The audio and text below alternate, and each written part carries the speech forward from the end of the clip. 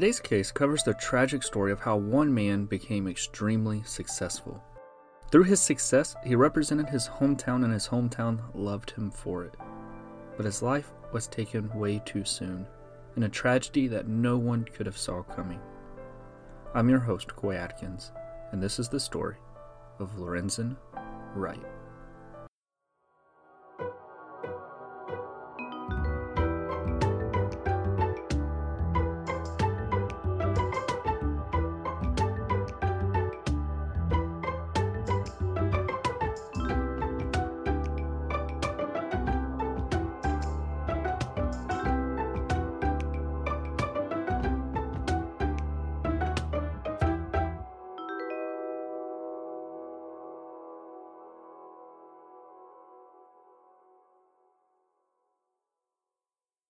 The two religions of Memphis, Tennessee are Elvis and basketball. Memphis is basketball. It doesn't matter what walk of life you come from, what your race is, what your sex is, whether you're rich or you're poor. If you're from Memphis, you know something about basketball, and you most likely love basketball. For Lorenzen Wright, the city's love for basketball mixed with his own love for the sport, he knew that's exactly where he wanted to be. Lorenzen was born November 4th, 1975. His dad loved basketball, and he hoped that his son would love the sport just as much. As Lorenzen got older, when he was in high school, he grew to be 6 feet and 11 inches tall. His dominating height helped him in playing the game that he came to love so much. Lorenzen's parents separated when he was young, and when he was in high school, that's when he moved to Memphis to live with his dad. Now, for most high school athletes, when they move to a new school, there isn't much attention around it.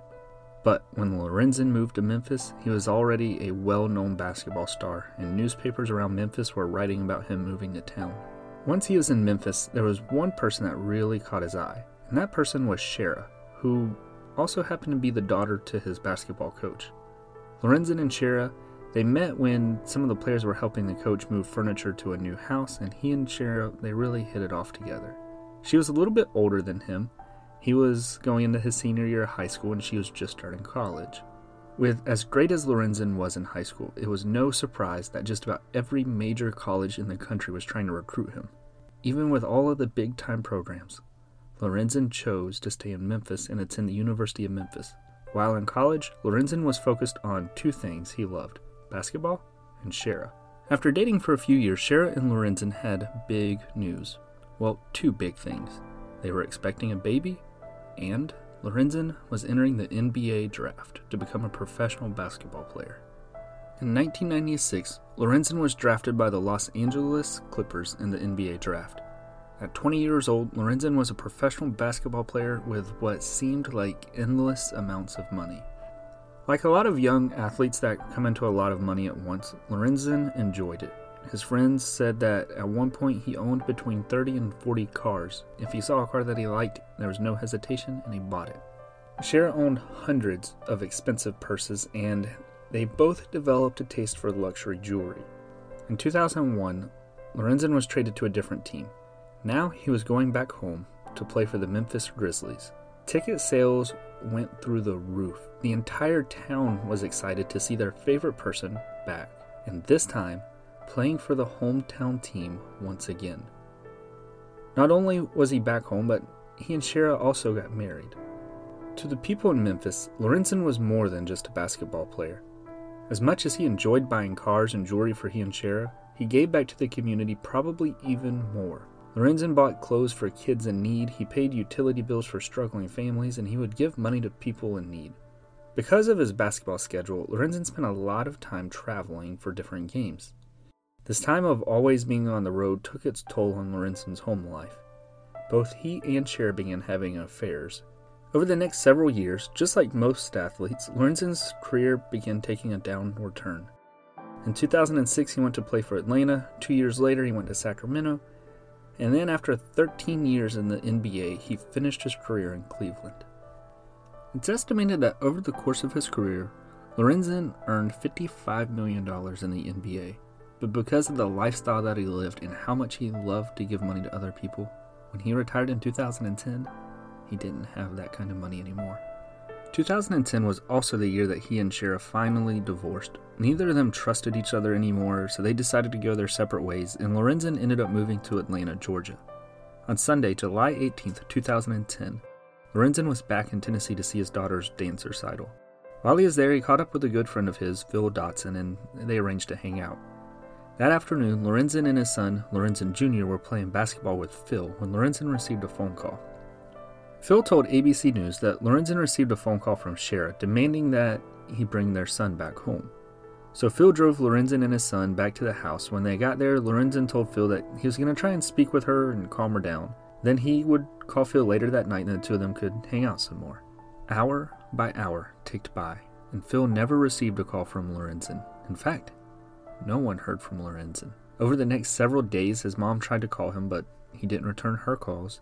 That was a huge red flag to her because he always returned her calls. Days began to pass, and Shara called Phil that Thursday asking if he had talked to Lorenzen, but Phil hadn't heard from him either. Once Lorenzen's mom found out that several days passed without anyone hearing from him, she went to the police and filed a missing persons report. The police began talking to family and friends, trying to gather all of the details about Lorenzen that they could. Shara said that she last saw him when he left the house after dropping off their son. She said that he went to the attic and grabbed a box and then left the house. While everyone was concerned about not hearing from Lorenzen, there was someone that did get a phone call from him. But this phone call did not provide any hope for this investigation.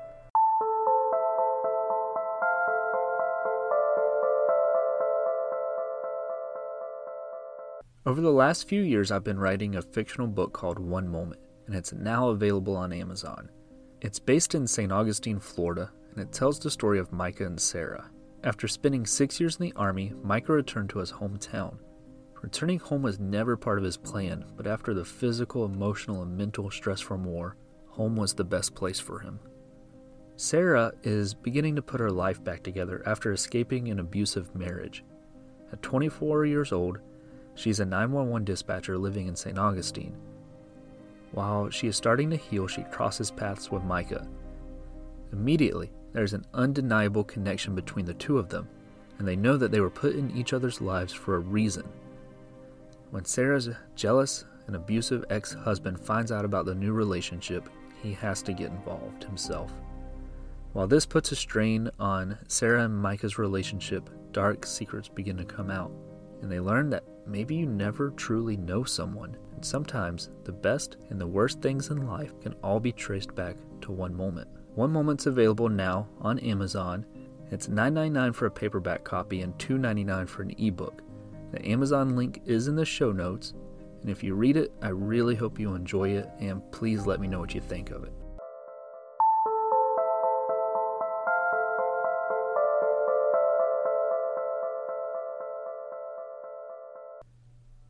Eight days after Lorenzen was reported missing, police found out that just after midnight on July 19th, the Germantown Police Department, which is the town that borders the east side of Memphis, received a 911 call. The 911 call taker answered the phone asking where the emergency was. There was a male screaming on the other end of the line. Then there was a gunshot, silence, and then there were several more gunshots, and the phone disconnected. For whatever reason, this 911 call taker never put a call in for cops to go to the area where the phone was pinging at, where someone was screaming and gunshots were in the background. No one knew about this call until 8 days after Lorenzen was reported missing. A dispatch supervisor learned about the call. The male voice, it wasn't clear enough to say for sure that it was Lorenzen, but it happened the night that he went missing. There's screaming and there's gunshots. The supervisor turned the call over to the police that were investigating Lorenzen's case. They're able to trace where the call came from, which was a secluded area on the outskirts of Memphis called Callis Cutoff. The police brought in canines to the area and located human remains in a horrific crime scene. The body was exposed to outside elements and was decomposed bad enough to where they couldn't identify the body. Around the scene, police found 2 different calibers of bullet casings, leading them to believe that there were 2 guns involved, which meant there was a high likelihood that there were 2 shooters. Once the medical examiner began the autopsy, they located gunshot wounds to the victim's head, arms, and chest. The medical examiner then used dental records to confirm that the victim was in fact Lorenzen. A task force was put together that was composed of the Memphis Police Department, Shelby County Sheriff's Office, and the FBI. One of the first things that the task force did was search the last place that Lorenzen was known to be, Shara's house. Earlier in the investigation, Shara mentioned that Lorenzen left the house with a box in his hand. Whether it's because Lorenzen's case was now a murder case or because this task force was involved, this time Shara gave a little bit more information about that night. She said that she believed Lorenzen was involved with a group of people in selling drugs, and there were drugs in that box. She said that while he was at the house, he got a phone call. He then grabbed the box from the attic, and as he was leaving, he told her that he was about to make $110,000. The FBI already had an investigation into an international drug smuggling operation that was operating in the Memphis area. Lorenzen's name came up in that investigation as having ties to a well-known drug dealer, Craig Petties. The chief of Memphis Police Department described Craig as being the largest drug dealer in the history of Memphis. Craig used a drag racer named Bobby Cole to smuggle cocaine in and out of the city using his race cars. Remember earlier I said that Lorenzen loved cars? He had a lot of them. Well, a few years before his murder, Lorenzen sold some of his sports cars to Bobby, but the cars remained registered in Lorenzen's name. So when the FBI began doing their investigation and they found these cars, that's what led them to Lorenzen's name. Now, a big question about all of this was why and how did he get caught up in drug smuggling? Before getting divorced, Lorenzen and Sharon were already living beyond their means. They owned 4 houses, some of them were even in foreclosure. Shara didn't have any income, so part of the divorce settlement stated that Lorenzen had to pay her $26,000 a month, which was a combination of child support and alimony. So, he had a lot of debt, he was still having to pay a lot of money, and he didn't have a lot of money saved, and he wasn't making the NBA money anymore. This put Lorenzen in a position to where he had to figure out a way to make money and to make money fast. So this is what led to the speculation that he was involved in drug smuggling. Lorenzen's family and friends, they didn't believe that he was connected to the organized crime and didn't believe that he had anything to do with selling drugs. In fact, his only connection to Bobby was selling the cars to Bobby, which, if Lorenzen was broke and needed to make money fast, he did have something worth money, his cars. So it would make sense for him to sell his sports cars to a race car driver and for him to do so without any knowledge or involvement in drug smuggling. So there were no real connections that connected him to the drug operation other than selling the cars, which at the time that was the biggest lead that the investigators had, was that if this murder had something to do with a drug smuggling operation. But time passed with no other leads. In 2012, Shara wrote a book called Mr. Tell Me Anything. In this fictional book, the main character, Sharon, is married to an NBA superstar. The book goes on to paint the NBA player in a bad light, talking about affairs and painting him as an abusive person. This only fueled an ongoing feud between Shara and Lorenzen's family, as they were already battling in court over Lorenzen's assets. When Lorenzen died, he had a $1 million life insurance policy. Maintaining that policy was also a condition of the divorce settlement, which I feel like when you're getting divorced, you shouldn't make the other person get a life insurance. That kind of seems like you're setting something up. But a year after the murder, Shara collected the money. Then, she blew through the $1 million within a year. So Lorenzen's family was battling in court trying to make sure that she didn't have control over his retirement account, because they are clearly worried that she's going to blow all of that money too, and his kids won't have anything. And then another thing happened in 2012. While all of this court stuff was going on, police got a break in the case. A guy by the name of Jimmy Martin was in jail after being convicted on a murder charge. He told police that he had information on where the weapon was that was used to kill Lorenzen. But in exchange for that information, he wanted a lighter sentence. Then there was one thing that was kind of off in this situation. Jimmy wasn't some random person in jail. He was Shara's cousin. So Jimmy sits down and talks with investigators, and what he says is much more than just information about where the gun is. He said that in 2010, Shara approached him and a third person named Billy Ray Turner and talked to them about killing Lorenzen in order to collect the $1 million life insurance policy. Jimmy said that in the summer of 2010, the plan was to kill Lorenzen in Atlanta. Shara went there to visit Lorenzen for the weekend. One night, she left a window unlocked without Lorenzen noticing. Later that night, Jimmy and Billy Ray snuck into the apartment to kill Lorenzen, but the person that was asleep in the apartment wasn't him, so they left. After the Atlanta incident, Jimmy went back to Mississippi. A few weeks later, Shara showed up at Jimmy's house asking to borrow a metal detector. She said that she needed help finding something that she dropped. Jimmy went with her to what would later become the crime scene of where Lorenzen's murder happened. Shara used the metal detector to find a gun that she dropped on the ground. They then went to Mississippi and threw the gun into Walnut Lake. So there's one thing that police can find to authenticate Jimmy's story: the gun. Jimmy led them to the lake and divers began searching, but with how long it had been since the gun was allegedly thrown in the lake, they knew the odds were slim to find it. At the end of the day, they came up empty. Police then started questioning Billy Ray and Shara. They both denied any involvement in the murder, and Shara offered a different theory. In 2010, Jimmy was out on bond for a murder charge where he killed his girlfriend. His defense was that he accidentally killed her, but Shara said that Jimmy confided in Lorenzen that it wasn't an accident and that he actually murdered her. Lorenzen, being the good-hearted person that he was, didn't take that news well, and Jimmy feared that Lorenzen would tell the cops. So with that information, investigators aren't sure if they can believe anything that Jimmy is saying or really believe what anyone is saying. And then years began going by again, with no real answers.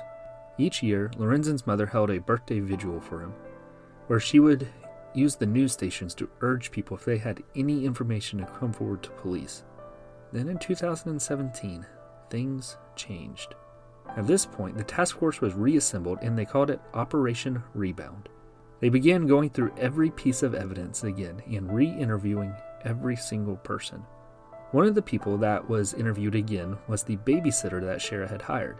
This time, she said that in June of 2010, Jimmy, Billy Ray, and Shara were at the house. The babysitter overheard them talking in another room where they mentioned a plan to kill Lorenzen for the insurance money. So this added a little bit more credibility to Jimmy's story. The FBI arranged a dive team, and they went back to Walnut Lake in Mississippi. This time, they found the gun, and forensic testing showed that it was the same gun used to kill Lorenzen. Now that they had the gun, the task force began setting up surveillance on Shara and listening to her phone calls.